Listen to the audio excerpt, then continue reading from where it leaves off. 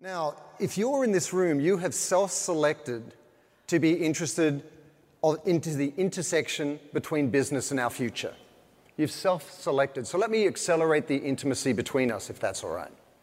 Raise your hand if you're concerned about, for example, the climate emergency, loss of biodiversity, plastics in the ocean, unsustainable agriculture, all of these issues. Raise your hand. Okay, great. Pretty much all of us. Now, raise your hand if at the same time, right now, you're a little bit perplexed because you see economic headwinds, you see downward pressure on the stock market, you see, talk of inflation, and you're seeing, business to some degree being paralyzed. Raise your hand if you're concerned about that at the same time. Okay, now raise your hand if you're concerned about the future and concerned about business at the same time. Raise both hands. And this is the roller coaster we're on. I mean, it's absolutely mad. I think this moment of time is absolutely unique because we have all of this expectation from all stakeholders in and around business at the same time that we have almost this caution, this reticence creeping into business because everyone's worried about the bottom line. And so I want to share with you a way that we can solve for this together. And I want to explain a couple of things. Firstly, my company, WeFirst, is based in Los Angeles, and for the last 13 years, we've been doing brand work, ESG work, culture-building work, and impact storytelling work for startups, purpose leaders, and very complex global enterprises. And I share that because there is not one thing I'm sharing with you today that isn't practical. Yes, I've written a book. It's not thought leadership. It's not abstract ideas. Everything I'm sharing with you today is what we are talking about with the founders, with the SLTs, with the ELTs of these companies. So I wanted to set that as context. And with this in mind, I think given the circumstance that we've all identified with, leadership has come into question. How we lead is really going to determine, what our future is going to look like. And it's more important than ever, but it's never been more in need of redefinition, reinvention, re-engineering. Raise your hand if you think that we are moving far enough, fast enough to meet the challenges we face with equal force. Right? We're not. We're not getting there far enough. We're simply not getting there fast enough. And I want to talk about where it needs to start. It needs to start with mindsets. It needs to start with how we even think about solving for the problem. Why? If we approach new goals, new solutions, whether it's impact solutions, ESG solutions, internal culture solutions, brand launch solutions, with the same mindset that we've used in the past, we're going to get the same behavior because your mindset drives behavior. Instead, we need new mindsets if we're going to achieve new goals. Would you say that's fair? Because what we're doing right now isn't working. And so with that in mind, I'm going to share with you 3 mindsets that are literally being sort of animated inside, the pattern recognition I see across ELTs, SLTs, and dynamic founders right now. And this is the first. Leadership will be defined by your ability to manage through multiple crises at once. Just think about this. In the last 2.5 years that we all went through, do you remember February of 2020, how gloriously expansive the world and the future was? If you told us what was coming, nobody would have believed it. Yet since then, we've gone through COVID, the variants, the tragic murder of George Floyd and more, and the Black Lives Matter protests all around the world. We've gone from global supply chain, we've gone through the war in Ukraine, now inflation, recession. I don't know what you feel like, but my experience of the last 2.5 years has been like constantly being battered from side to side, where just when you feel like you've got solid ground under your feet, you're knocked sideways again. Any entrepreneurs in the room? Has anyone else felt that, right? It's been like, oh my God, make it stop. Just let it stay. For when you're always like, oh my God. So this is not like some aspiration where you think, well, listen, we just got to be prepared for multiple crises. This is an active intention that you bring into your leadership team. This is where you say, all right, the new normal, for want of a better phrase, is going to be a series of compounding crises on an ongoing basis. And how do we prepare for that? And let me give you some context. COVID-19 ended business as usual in a literal sense. We send all our folks home and so on. But it also ended the way that business shows up in the world. Because as you recall, people re-engineered their supply chains at apparel companies and made PPE equipment. It was Dyson and Tesla that re-engineered their supply chain and made ventilators. We all sent our employees home. Restaurants were making meals for medical practitioners and first responders. Your customers can't unsee that. They have seen your ability to show up in a crisis management capacity. Would you say that's fair? You can't treat them the way that you treated them before. And if you want any evidence of that, look at how we're all challenged to look after the whole human being of our employees now, correct? Their mental health and well-being, flexibility with work and so on. This is all a consequence of what was unlocked after COVID-19. Meanwhile, all of these other issues are destabilizing our business landscape as we speak. The war in Ukraine persists. Also, you've got global supply chain issues and a pushback against globalization and so on. And in addition to that, according to the sixth assessment, the IPCC report and all of its updates, and COP 2017 and COP 15, the Biodiversity Conference, we are currently on track for 2.7 degrees rise in global temperature. 2.7 as opposed to the 1.5 that we're headed for. So my larger point here is that all of these crises are connected and compounding. And what does that mean for you in business in terms of the opportunity for your business for both impact and growth? We need to recognize that all of these challenges aren't sitting there statically out there in the future waiting for us to arrive. They are connected and compounding and hurtling back towards us in the present, creating this hockey stick of expectation on business. Just ask yourself, in the last 5 years, have you seen an increase in companies talking about the good they're doing in the world? Have you? And do you feel like that's going to level out and decrease anytime soon, or do you think it's going to increase, right? Also, it's not linear. It's not like we had COVID and it stopped, and then BLM and it stopped, and then global supply chain and it stopped. They're interconnected, so it's not linear. It's all, it's compounding in the sense that they're all building concurrently. And so you in a leadership capacity, if you're trying to launch a product, scale your business, stay relevant in this marketplace, have to find your feet like a gyroscope, your leadership team like a gyroscope inside your company as you take all these shockwaves of these various crises. And what's really interesting, having been in this space for 15 years, and I'm lucky enough to get to speak about it around the world, and you get the lens of what's going in Asia and Europe and so on, we're shifting from the carrot to the stick phase.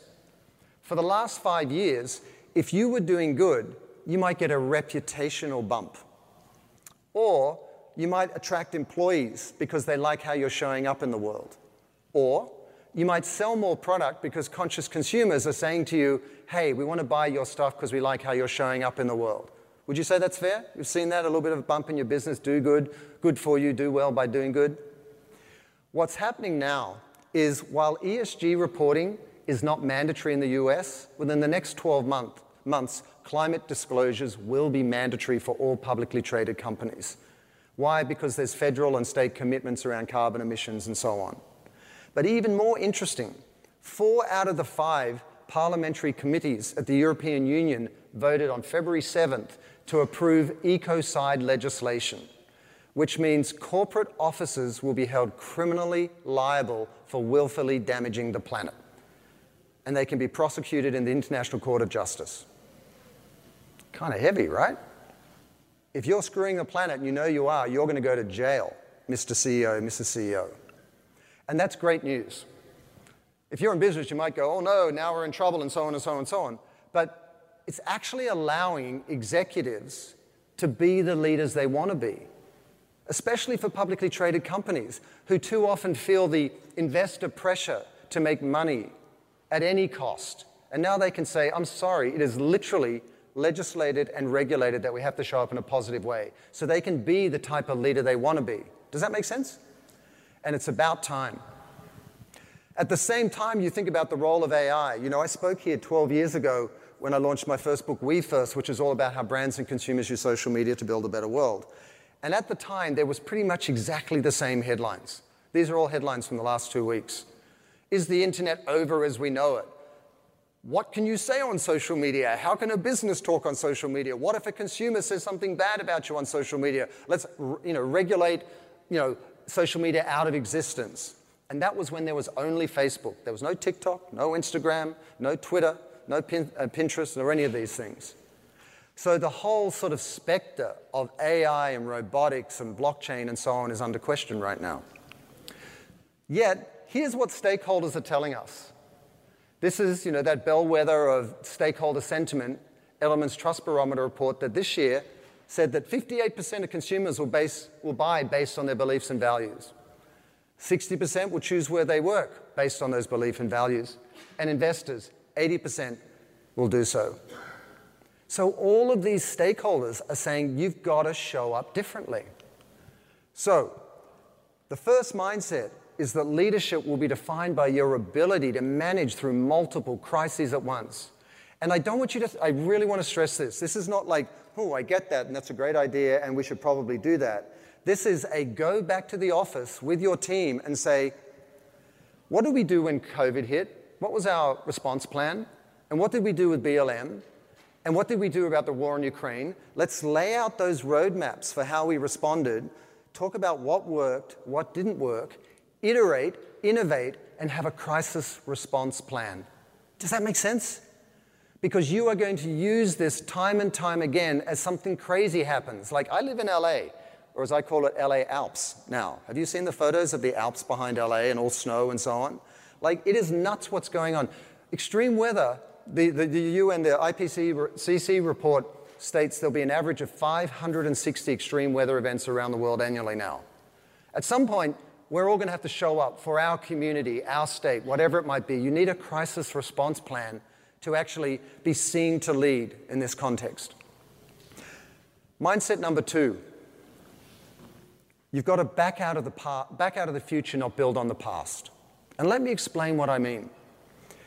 With good reason, especially when you need to be risk averse, a lot of companies will say, what worked last year, what worked last quarter, what worked in the last 6 months, and how do we incrementally innovate or iterate on that? Because there's some security in what worked in the past, and we're going to build on that. But the past has less to do with the future than ever. And let me explain what I mean.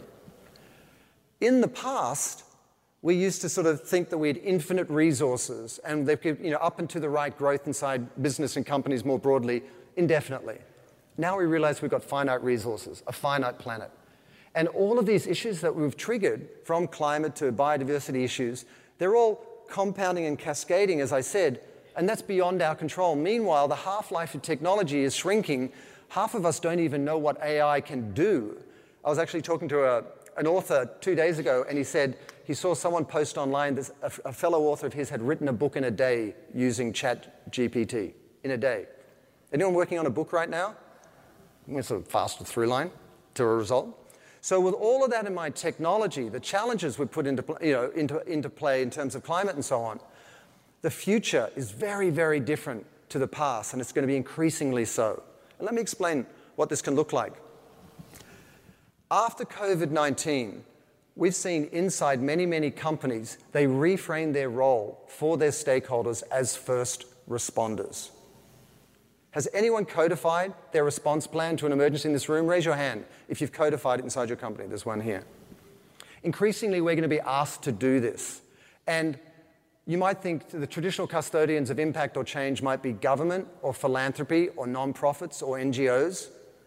But because of the responsibility business has, because they're complicit in so many of these problems, but also because of how they're uniquely equipped to solve for them, as we saw with COVID-19, next time something goes wrong, people are going to be, including your employees, what are we doing about it? What do we think about Black Lives Matter? What are we doing about the global supply chain and the fact that a shipping container went from $1,500 to $18,000? What are we going to do? We've got to show up. And if you don't show up, that information vacuum or that impact vacuum that you leave can be filled with misunderstanding or misinformation, and you can lose the employees that you care about. So we've got to really think as first responders. Secondly, there was something really interesting that happened during the war in Ukraine. It's such a tragedy on so many different fronts, but think about it. You saw Starbucks, PepsiCo, McDonald's, All of these companies step away from one of their largest marketplaces and profit centers in the world. Why? Because they had to stand up for their values. And for once, values trumped value. And that has sent a very, very powerful signal to the marketplace. I mean, think about this. President Zelensky called out Mark Schneider, the CEO of Nestle, publicly in the press and said, "Why are you still doing business in Russia?" So you've got a sitting president in a state of war calling out a CEO of a confectionery company about their behavior in the national headlines. It's extraordinary just how large and expansive this dialogue is now. And then thirdly, the benchmark for what corporate responsibility or citizenship looks like is constantly being elevated. Patagonia is a privately held company. And yes, when Yvon Chouinard gave the ownership and income, the revenue of the company to nonprofits committed towards climate action, what he actually said was the only stakeholder is the planet. But he also guessed, yes, he got $700 million in tax credits, and there was a certain expediency to it all, and we all know these sorts of things. But by and large, it was a commitment to the planet which set a new level of expectation for everybody else out there. Who here saw that? Raise your hand if you saw that story at the time and you were like, wow, that was kind of a ballsy move. We gave away the whole company, $4 billion. So with that in mind, the question I would ask you is, think about your industry, whether you're a startup, whether you're a purpose leader, whether you're a complex global enterprise, and ask yourself a simple question. What will the world ask of your company in the next 3 to 5 years? What is that issue that is relevant to your supply chain, to your employees, to your customer or consumers around the world? What is that issue that's going to come up that there's going to be an expectation that you're going to have to solve for it? And how can you be a first responder for that? Because it's not sort of arbitrary greenwashing, cause washing, just doing what everyone else is doing. You're showing up in a way that's relevant to your business. Does that make sense? And then the third mindset.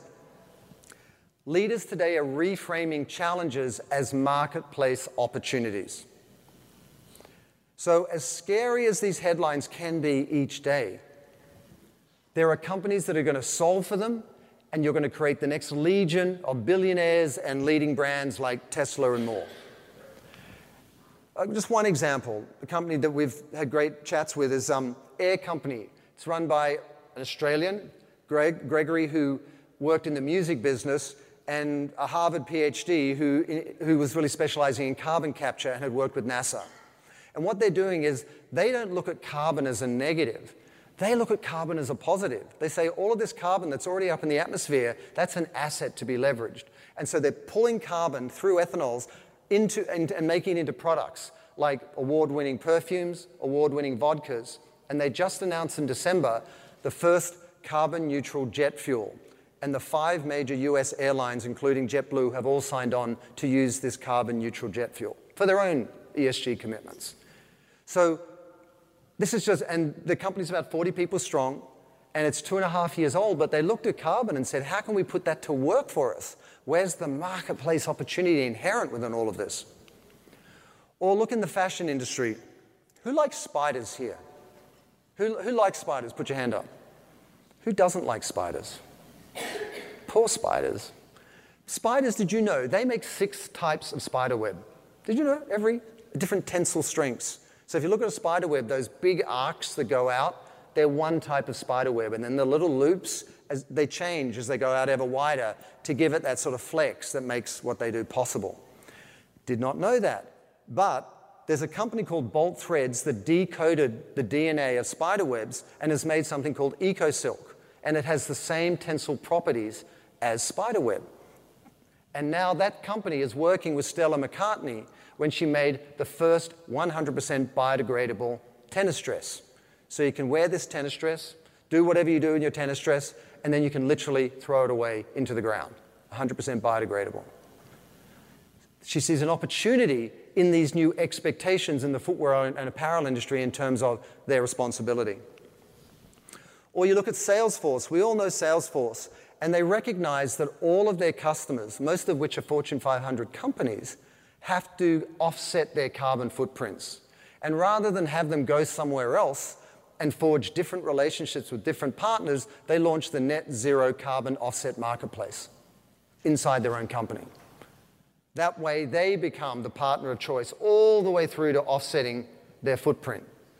All of these three companies looked at the marketplace and said, wait a second, there are new expectations, new challenges, problems that are pre-existing. How do we turn that on its head to an advantage for us? And so with that in mind, the question I'd ask you is, given your company, your marketplace, where you sit in the business landscape, what's the social or environmental problem that you're uniquely equipped to solve that can be to your advantage from a business point of view? Not how do I do good because this is a problem that's going to compromise our future, but rather how can I see something that's relevant to my skills, my company, the industry, the category, your products, identify that and say, great, we want to put that to work for our business and for our future. So here are those three key mindsets, just so that you can capture them. And again, these are not aspirational, abstract thought leadership ideas. When we are working inside companies, startups, mid-size or complex enterprises, these are the mindsets that are framing what leadership looks like. Why? Because they want their impact to drive growth for that company, given the future that we're facing. And as I said at the top, mindsets drive behavior. And if we want new behavior, we're going to have new mindsets and vice versa. So let's go down to the behavior level, the very tactical behavioral level. I've just released a book called Lead with We, and my big preoccupation with it was speed and scale. I've got two daughters, a 23-year-old and a 20-year-old, who are in Australia right now visiting family, and they both told me they're not sure if they're going to have kids because they don't want to bring another child on the planet. Has anyone had a conversation like that with anyone they know? Unprecedented, right? It's like, I'm so ready to be a super annoying grandparent. So ready. Dad jokes, granddad jokes. So I laid out this thesis in and around Lead with We based on the pattern recognition I saw over the last 13 years of work we've done at WeFirst inside these companies. And what really struck me was the lack of connectivity between our efforts. And let me explain. If we think the world is changing far enough, fast enough, we are drinking our own Kool-Aid and we are deluded. 90% of the business world is still doing what it's always done, especially in the global south, of necessity. And think of it as a night sky, a big black night sky where everyone is kind of lining their pocket at the cost of other people on the planet. Punctuating that night sky are stars, these little points of light, which is your company and your company and your company and your company. But there's not enough stars yet to get us where we need to go, and they're not connected. And so my big preoccupation was, how do we connect our efforts so that we can compound our results and unlock the synergies between them so the connectivity between our efforts work to our advantage rather than our detriment? And so these levels are, there's 5 of them all the way up to transcendence at the top. I'll speak to each one, but the core thesis is this idea of a virtuous spiral of collectivized purpose in action. And I'm going to back up for a second. You've all heard of the virtuous cycle, right? Have you heard of that in business, the virtuous cycle? You do well by doing good. Kind of Unilever populated it and made it kind of quite well known. And that's like you do well and you do good, and there's this reciprocity going on. But again, there wasn't that connectivity that allows us to scale our efforts. And so the virtuous spiral, as opposed to cycle, is about connecting efforts through all the levels of business. So there's the first issue, which is you as an individual. And by being in this room, every one of you have self-selected to care about the future. There's no doubt about it. Then above that is you in your leadership capacity as a founder, as someone who's on your leadership team at your company. Then above that, there's the company culture, all of your employees. And above that is your brand community. And above that is society, how business impacts society. And above that is the transcendent level where humanity and the planet work in harmony.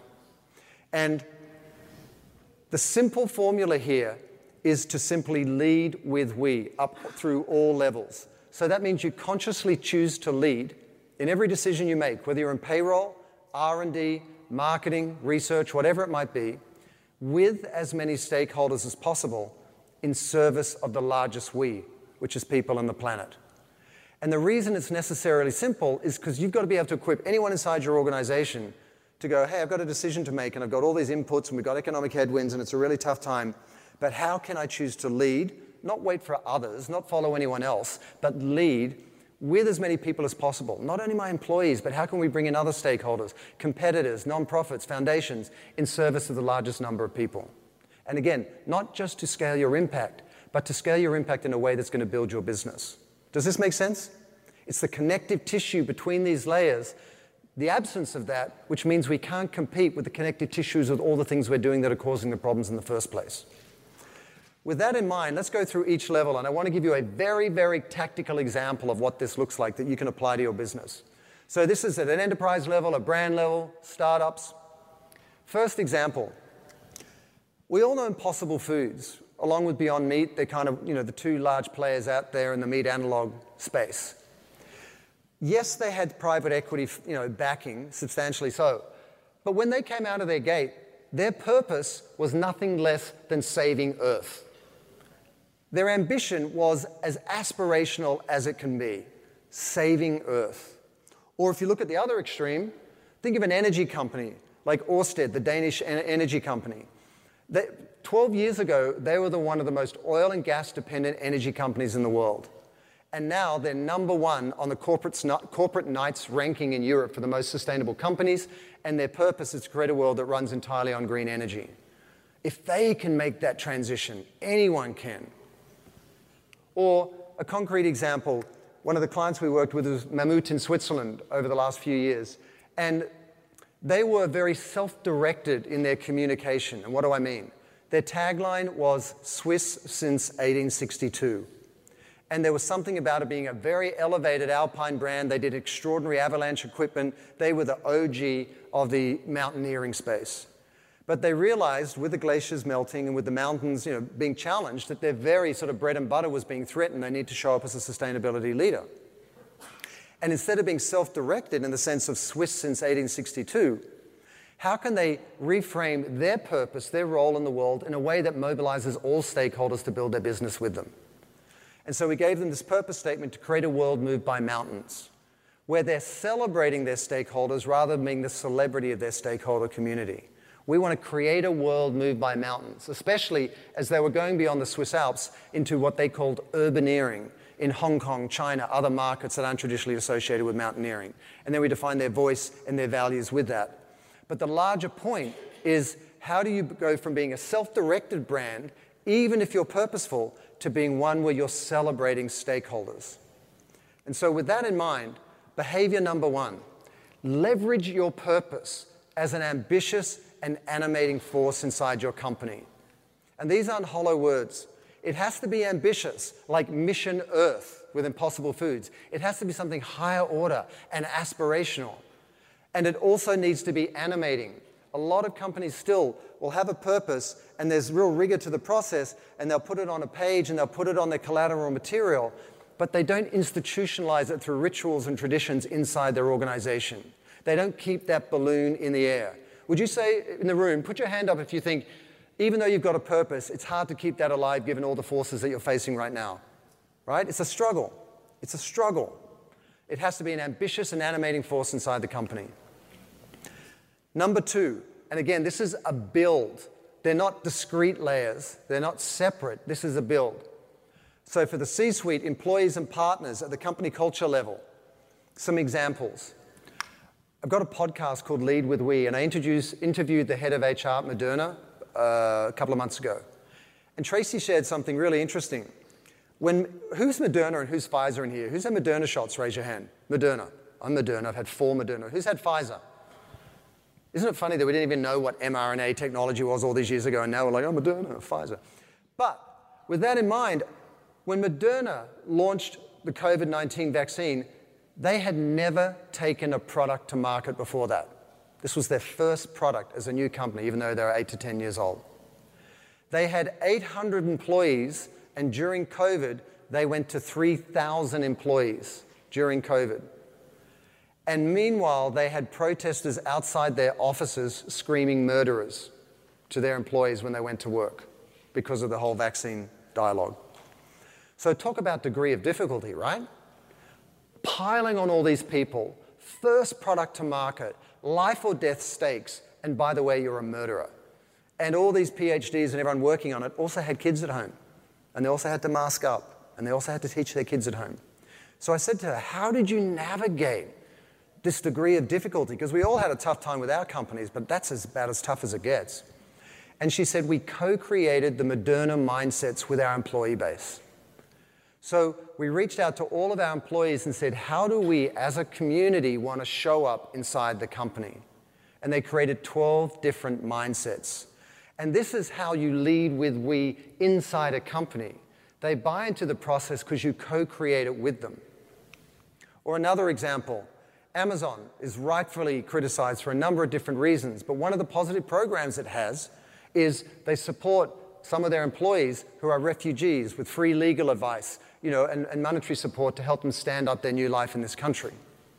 And so they recognize the whole human being. They recognize the larger life of that employee, and they have this program to that end.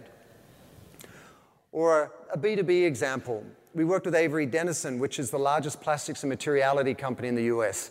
They make every sticker on a little apple, through to every FedEx label, to all the adhesives that go into apparel, through to all the bus wraps and car wraps you see out there. And they said, we've got 3 lines of business, 22,000 employees. People think plastic is a problem. How do we build and fortify a culture around that?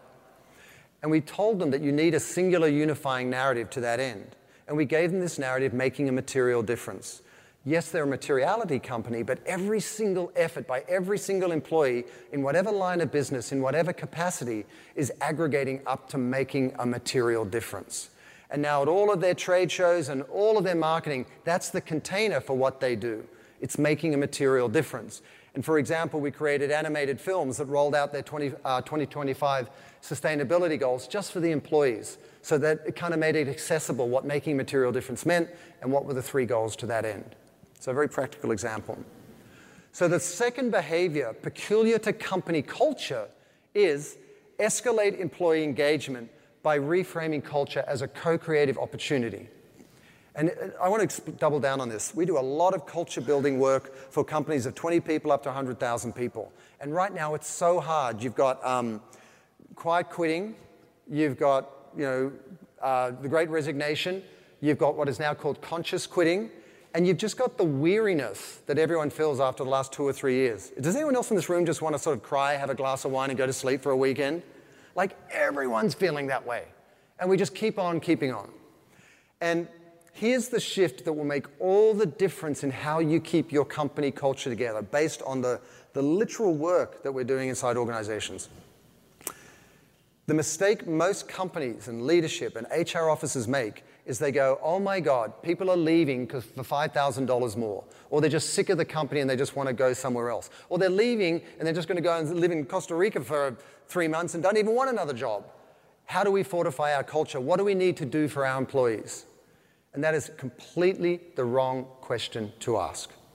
Instead, you need to say, how do I inspire every single one of our employees to build our culture together? Culture building is a shared responsibility and opportunity.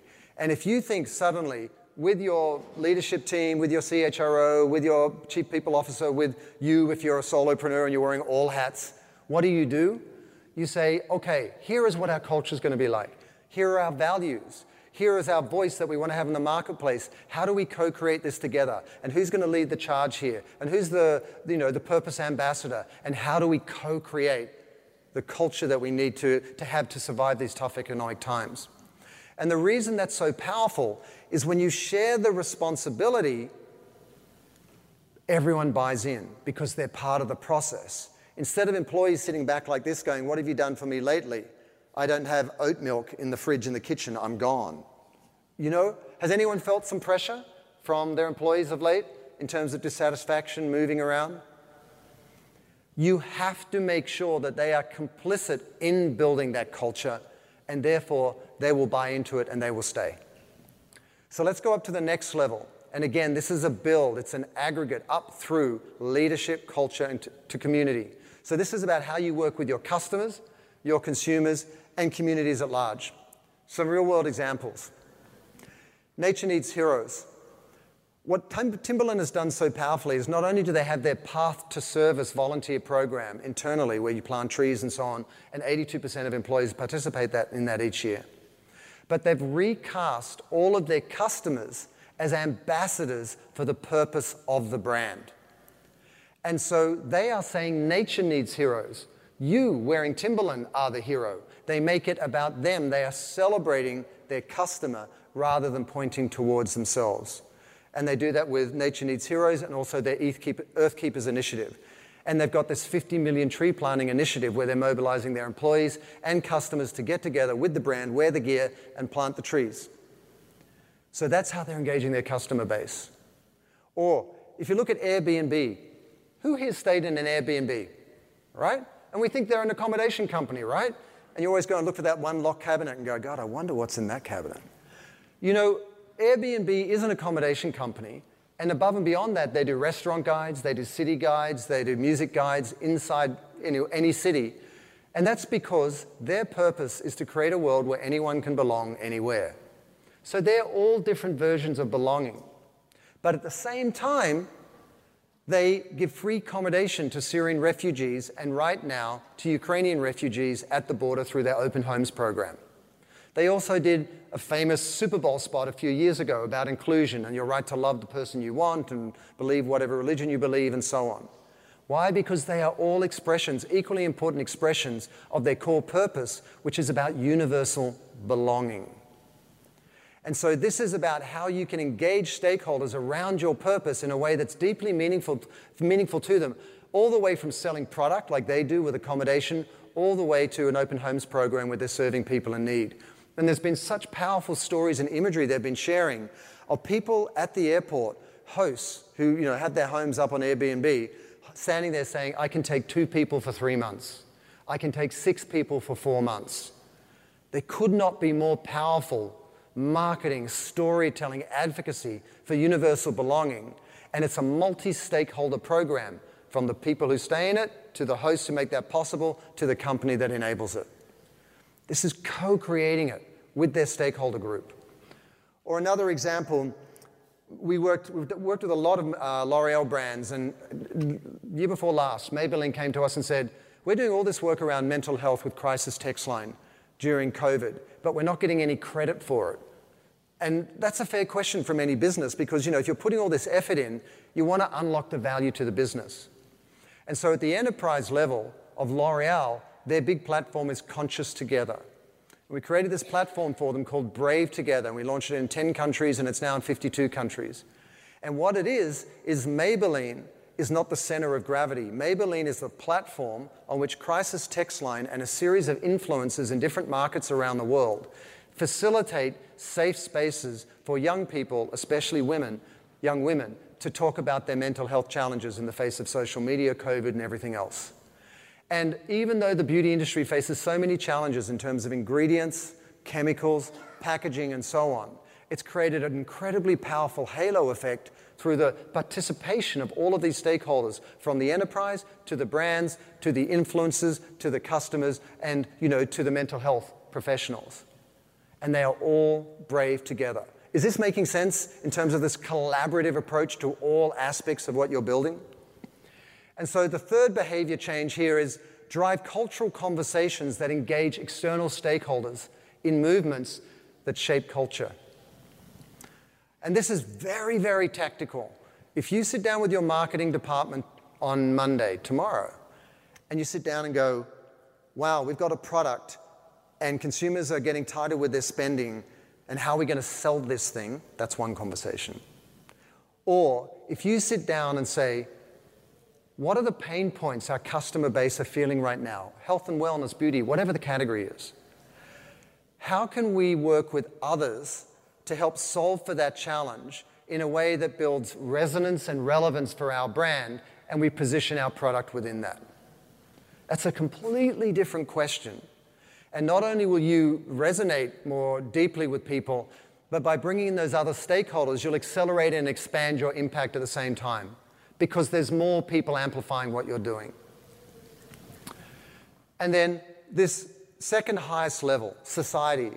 It used to be the business. I mean, I've been a marketer for almost 30 years.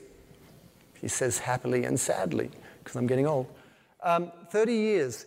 And for 20 of those years, it was about selling stuff. You know, I was a fancy creative on Nike at Wieden & Kennedy in Portland, you know, doing all the campaigns for the well-known athletes, doing the Olympics and World Cup. You know, it was the pinnacle of advertising and marketing if you're a creative. But now, the purview of business is just enmeshed with society. Just think about the last few years: gun control, same-sex marriage, women's empowerment, police violence, you know, now the war in Ukraine. You know, there is no limits to the limit of business. We are enmeshed in all of these different social issues. That ship has long, long sailed. So let's look at some examples. How do you at a societal level build reputational value, brand equity, relevance for your product, and advocacy amongst your consumers? So in the US, we all know Ben & Jerry's, and they got those funny products, right? And every time you see a funny name for a new product, you're kind of like, oh, that's cute. Oh, I wonder who thought of that. And I could have done better than that. We could have, and then you give up. At the same time, in London, you've got Tony Chocolonely. Who knows Tony Chocolonely in London? Right. They're not that well known here in the States. And they are equally committed to ending slavery in the cocoa supply chain. And so they came together to create this new product called Chocolonely Love Affair. Those kids at Ben & Jerry's. Love Affair. And what they've done is they've doubled down and worked together and are cross-promoting in service of something larger than themselves, which is slavery in the cocoa supply chain. And I'll just notably call out, Tony Chocolonely did something 2 years ago which just blew my mind. They went and took all of their competitors, Kit Kat, Ferrero Rocher, all of these different chocolate competitors, and they created exact replicas of their products in the packaging and everything, and then put Tony Chocolonely on top in their fonts and everything, and then they put them in Sainsbury's in the UK. Lawyers swooped in, like the night sky, like the day went dark with lawyers swooping in. It blew up in the press, breach of IP, the whole thing. And then they released another campaign saying, if we can do it, why can't you? If we can make your product without slavery in your supply chain, why can't you? And they got such a bump in terms of earned media, reputation, loyalty, advocacy, and probably a few nasty long letters, cease and desist, and so on. Another example, in the apparel industry, Prana is in LA. They're about a 35-year-old athleisure wear brand that really hangs its hat on sustainability. Does anyone else wear Prana here? All these men. No, that's great. Yeah, no, it's great.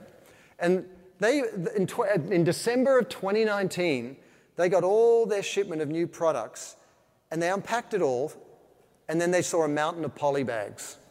A mountain of poly bags. You've all probably experienced this depending on what product you make. And they said, well, how can we say that we're sustainability-led and we got all these poly bags?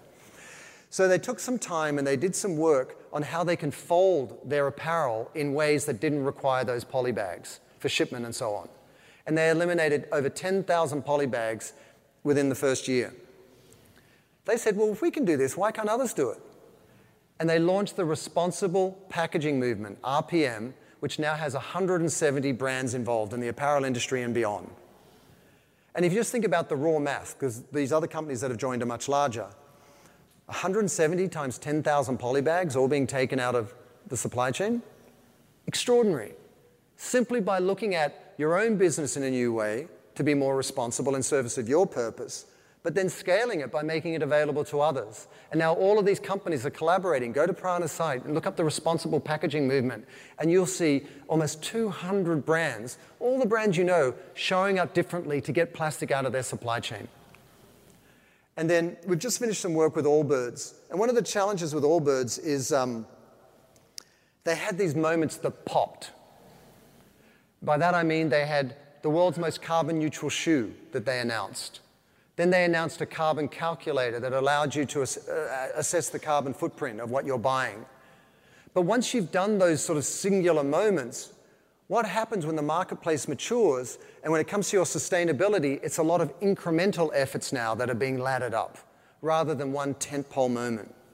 And so we help them define what that narrative can be when it's an aggregate of a lot of little efforts.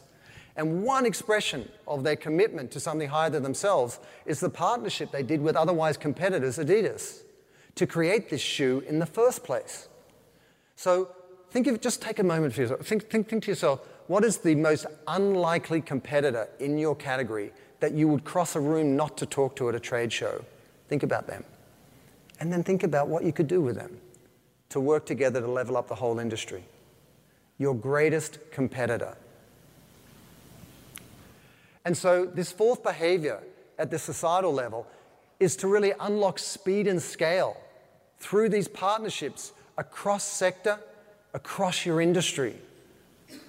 And when you look, when you think about it, when you look at all of these things that take on a life of their own, these brands that have these marketing campaigns that just sort of take off, have a look at the dynamics that are working. They have a purpose which is framed in terms of something higher than themselves. They are not framing themselves as the celebrity of their stakeholder community, but rather elevating others by celebrating them. And they are working with partners within their industry or across sector to accelerate and scale their efforts. How can you apply that to the work you're doing? And then finally, there's this highest order level that I call transcendence. And here's the funny old thing. I wanted to deepen my relationship with the natural world over the holidays because I cared about this space for a long time, but I didn't know how deep my relationship with the natural world was. I surfed a bit. There's a pot plant in my office. I might watch Avatar, but that was it. You know, my experience of the natural world was like this. So I went with the Pachamama Alliance to the sacred headwaters of the Amazon and spent 2.5 weeks with 3 indigenous tribes there with, bathing the Amazon each day, no electricity, no water, living outside under mosquito nets, and through translators talking to the elders and shaman there in the most biodiverse place on earth. And apart from how moving that is, because the force of life is literally crackling in the air, we have no idea, unless you go to a place like that, just how visceral the life force is until you go somewhere which has nothing to do with the way that we've treated the planet. But above and beyond that, what was communicated through translators very clearly to me is this fundamental connection between nature and climate. Because what's happened up till now is, for a long time, climate's been the evil problem that we've all got to solve the climate crisis, tackle climate in this adversarial sense. And more recently, if you look through the lens of biodiversity and COP15 and other things, we're now going, oh, well, what about nature and biodiversity? And what they are saying is, by looking after nature, you'll help to solve climate through its inherent regenerative capacity. And by reducing your carbon emissions and reducing climate, you'll actually allow nature to be more abundant. So these two go hand in hand. So what I'm talking about here is getting nature to work to solve the climate issue, and we work to help solve the climate issue so that nature can do its job. So how do we connect these pieces?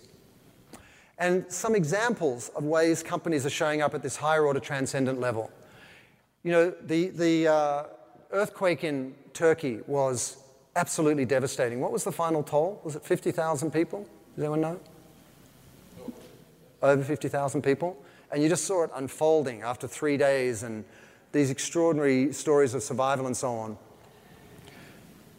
What happened was, as soon as the earthquake hit, the first earthquake, because they had those second round of earthquakes, IKEA was connected with Better Shelters, which is an emergency relief nonprofit that provides temporary shelters for people during a crisis. And Better Shelters said to IKEA, we can't logistically get these things to Turkey fast enough because of what's happened with the earthquake, but also their limited resources. Within 24 hours, IKEA trucks were driving Better Shelters down to Turkey. And they're still there working as a collaboration to help those whose lives have been so dramatically affected. But there's been so much media and press coverage around this participation and how heart-led it is and how it's in service of something larger than the companies themselves, like IKEA, that it's really been animating for the brand itself. Or another example, IBM, very big software company. But for 5 years, they've been running something called Call for Code. And Call for Code is an open source competition globally where they say the most pressing issue in the world is X. This year it's sustainability, last year it was the climate crisis and so on. And they ask all developers around the world to use IBM software to solve for it. Not just with inside their company or their ecosystem, but all developers all around the world. And it has created an incredible halo effect for the brand, and it's made it deeply relevant to this ongoing sequence of challenges we're facing. And one more example, we're working with Right Here, Right Now, which is the world's largest public-private partnership around climate justice.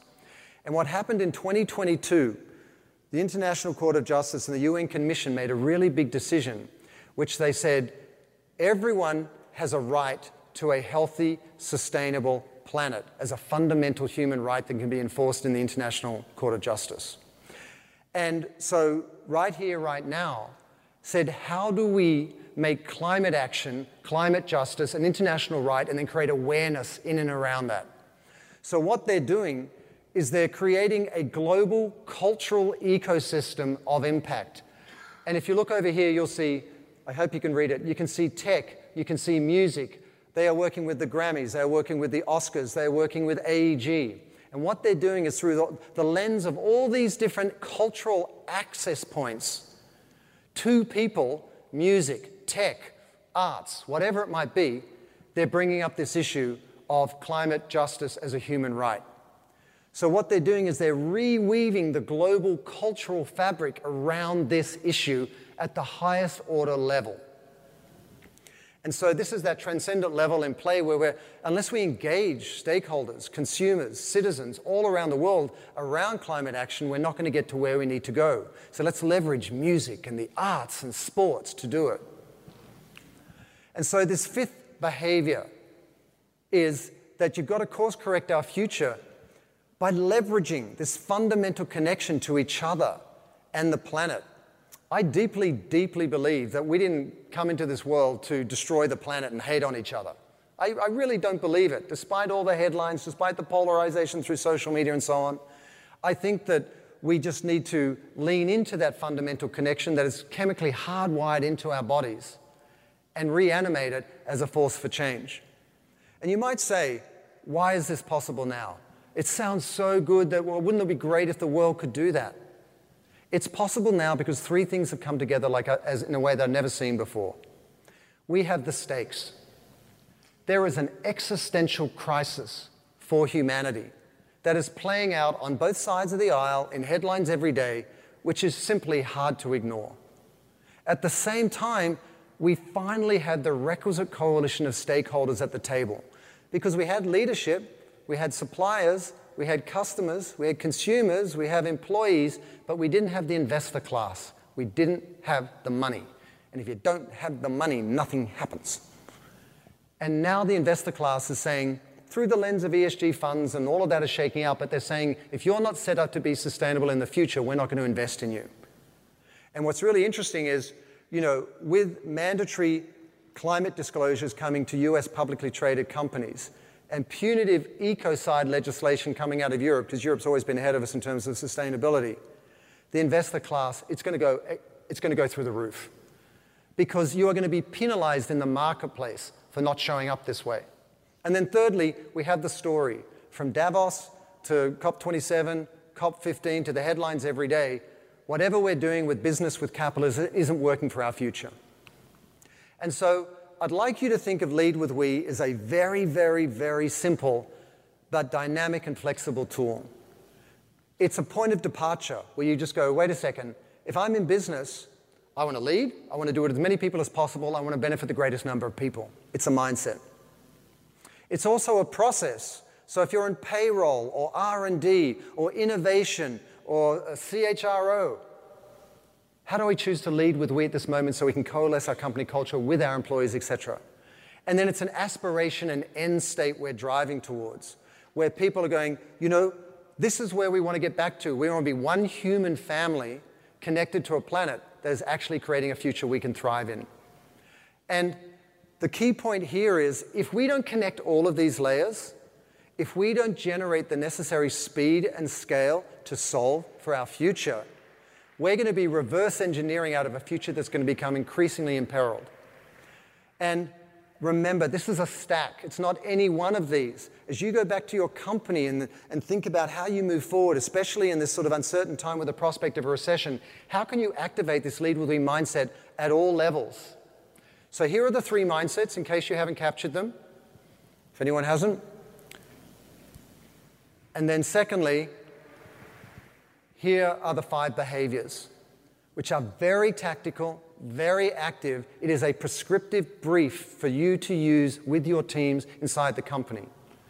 And for a deeper dive, I have the book. I'm going over to the book signing in half an hour.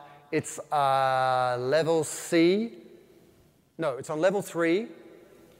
Who knows? What? 10C on level 3 at the convention center. And I'd love you to join me. I'd love to sign a book for you. You can answer any questions you have as well, as I'll be here afterwards. Also, I have a podcast. It's in the top 1% of podcasts globally now. I have global CEOs on there every day, as well as really, really dynamic founders explaining how they're getting it done. We just had the global CEO of Heineken on there.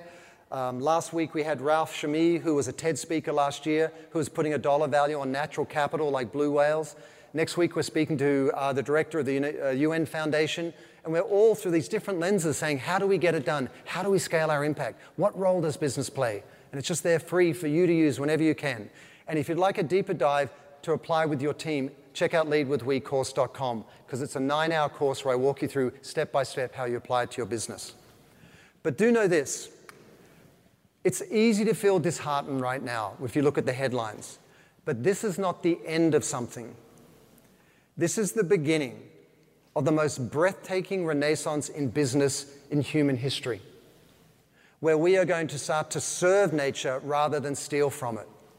And we are going to, instead of walking by these billions of biological blueprints and squandering them, recognize the inherent wisdom in the natural world and rebuild business around it.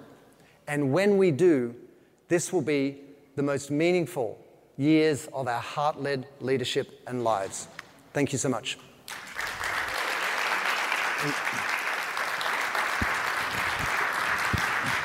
Do we have time for any questions, or are we out of time? Like 5-10 minutes. Does anyone have a question? Who's got a question, please? And this gentleman is going to run because he said he did 13,000 steps yesterday and that wasn't enough. Okay. Thank you.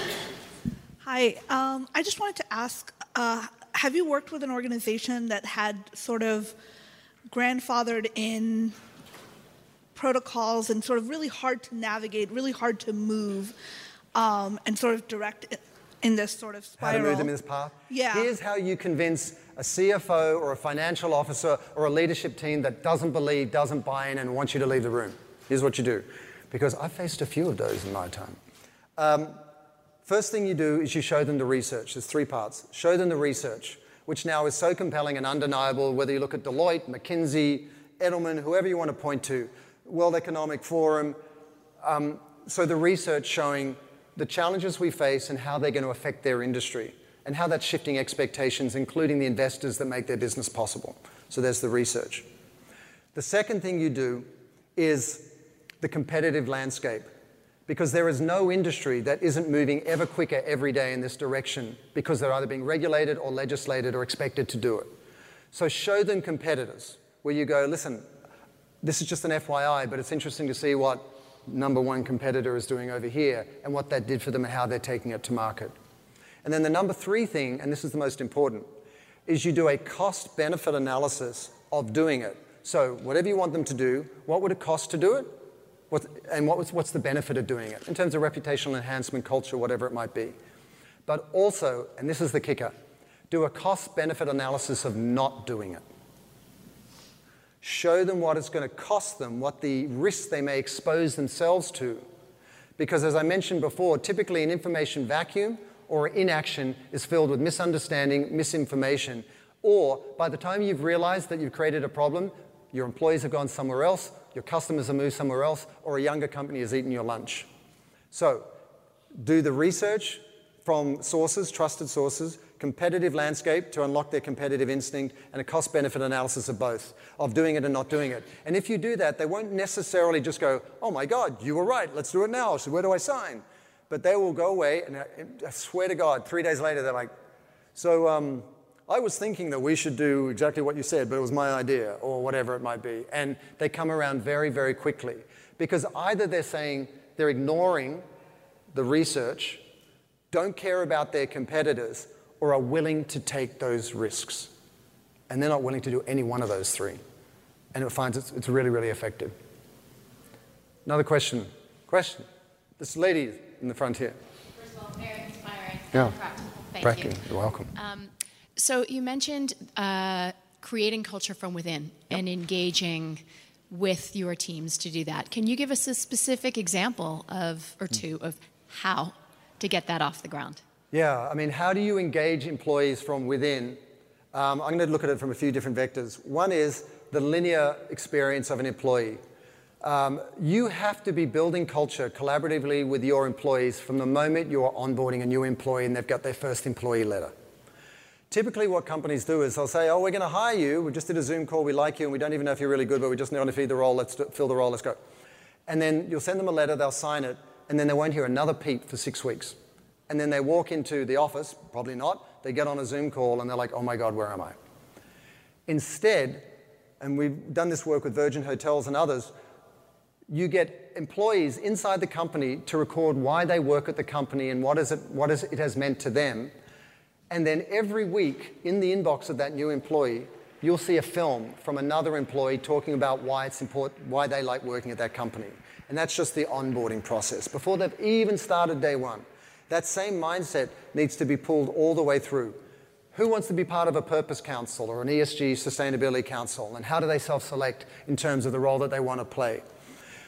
How do you set up rituals and traditions inside the company? So it might be a quarterly all-hands meeting where senior leadership get up there and talk about their impact goals and ask any questions and so on and so on. Or it might be a yearly tradition, like Path to Service with Timberland, where everybody volunteers. But you've got to keep the cadence of the experience of purpose alive. And at every one of those points, it's co-creative. If you're doing strategic work with marketing or with a leadership team and you've defined your purpose, your voice, your values or something, and you need to socialize that, you don't want 40,000 employees giving their input because you'll end up nowhere. What you do is you say, you work out the team of the relevant voices inside the company, you have a strike team that's leading that process, and then you convene employees to a feasible level and you say to them, here's the thinking we've been doing, here's the input from a wide number of stakeholders. Now we'd all like you to do brainstorming sessions as to how we're going to activate that out in the world. And you'll get 100 ideas from all these different employees, and then you force rank those ideas, and then you activate against them over the next 3 to 6 months. So it's always about, in practical terms, looping in the people you want so it's co-creative, and then at every other breakpoint, letting them animate it and bring it to life and take it to market. And that whole mindset needs to be pulled all the way through from onboarding, the first time you hire an employee, all the way through to how you stay in contact with alumni after they've left the company. They should never feel that somehow they've shaken their responsibility to be part of the culture they're building together. And when you have that mindset, the way you approach culture absolutely transforms. Do I have time for one more question, or am I going to be thrown out? Yeah, no? One more. Yeah, please. Okay.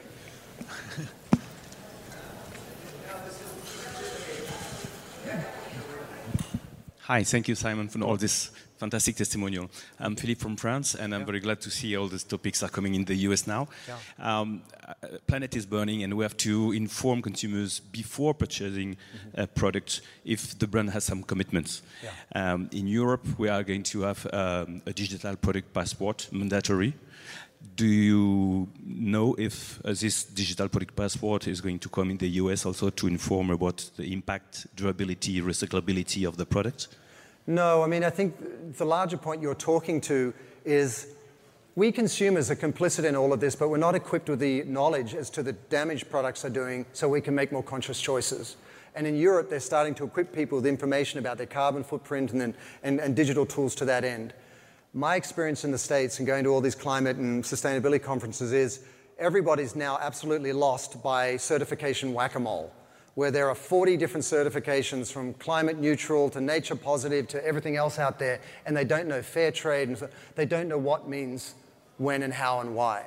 So I don't hear of that coming to the States yet, and rather we're at a moment in time where there needs to be some sort of consolidation, like there needed to be with ESG metrics, some sort of consolidation.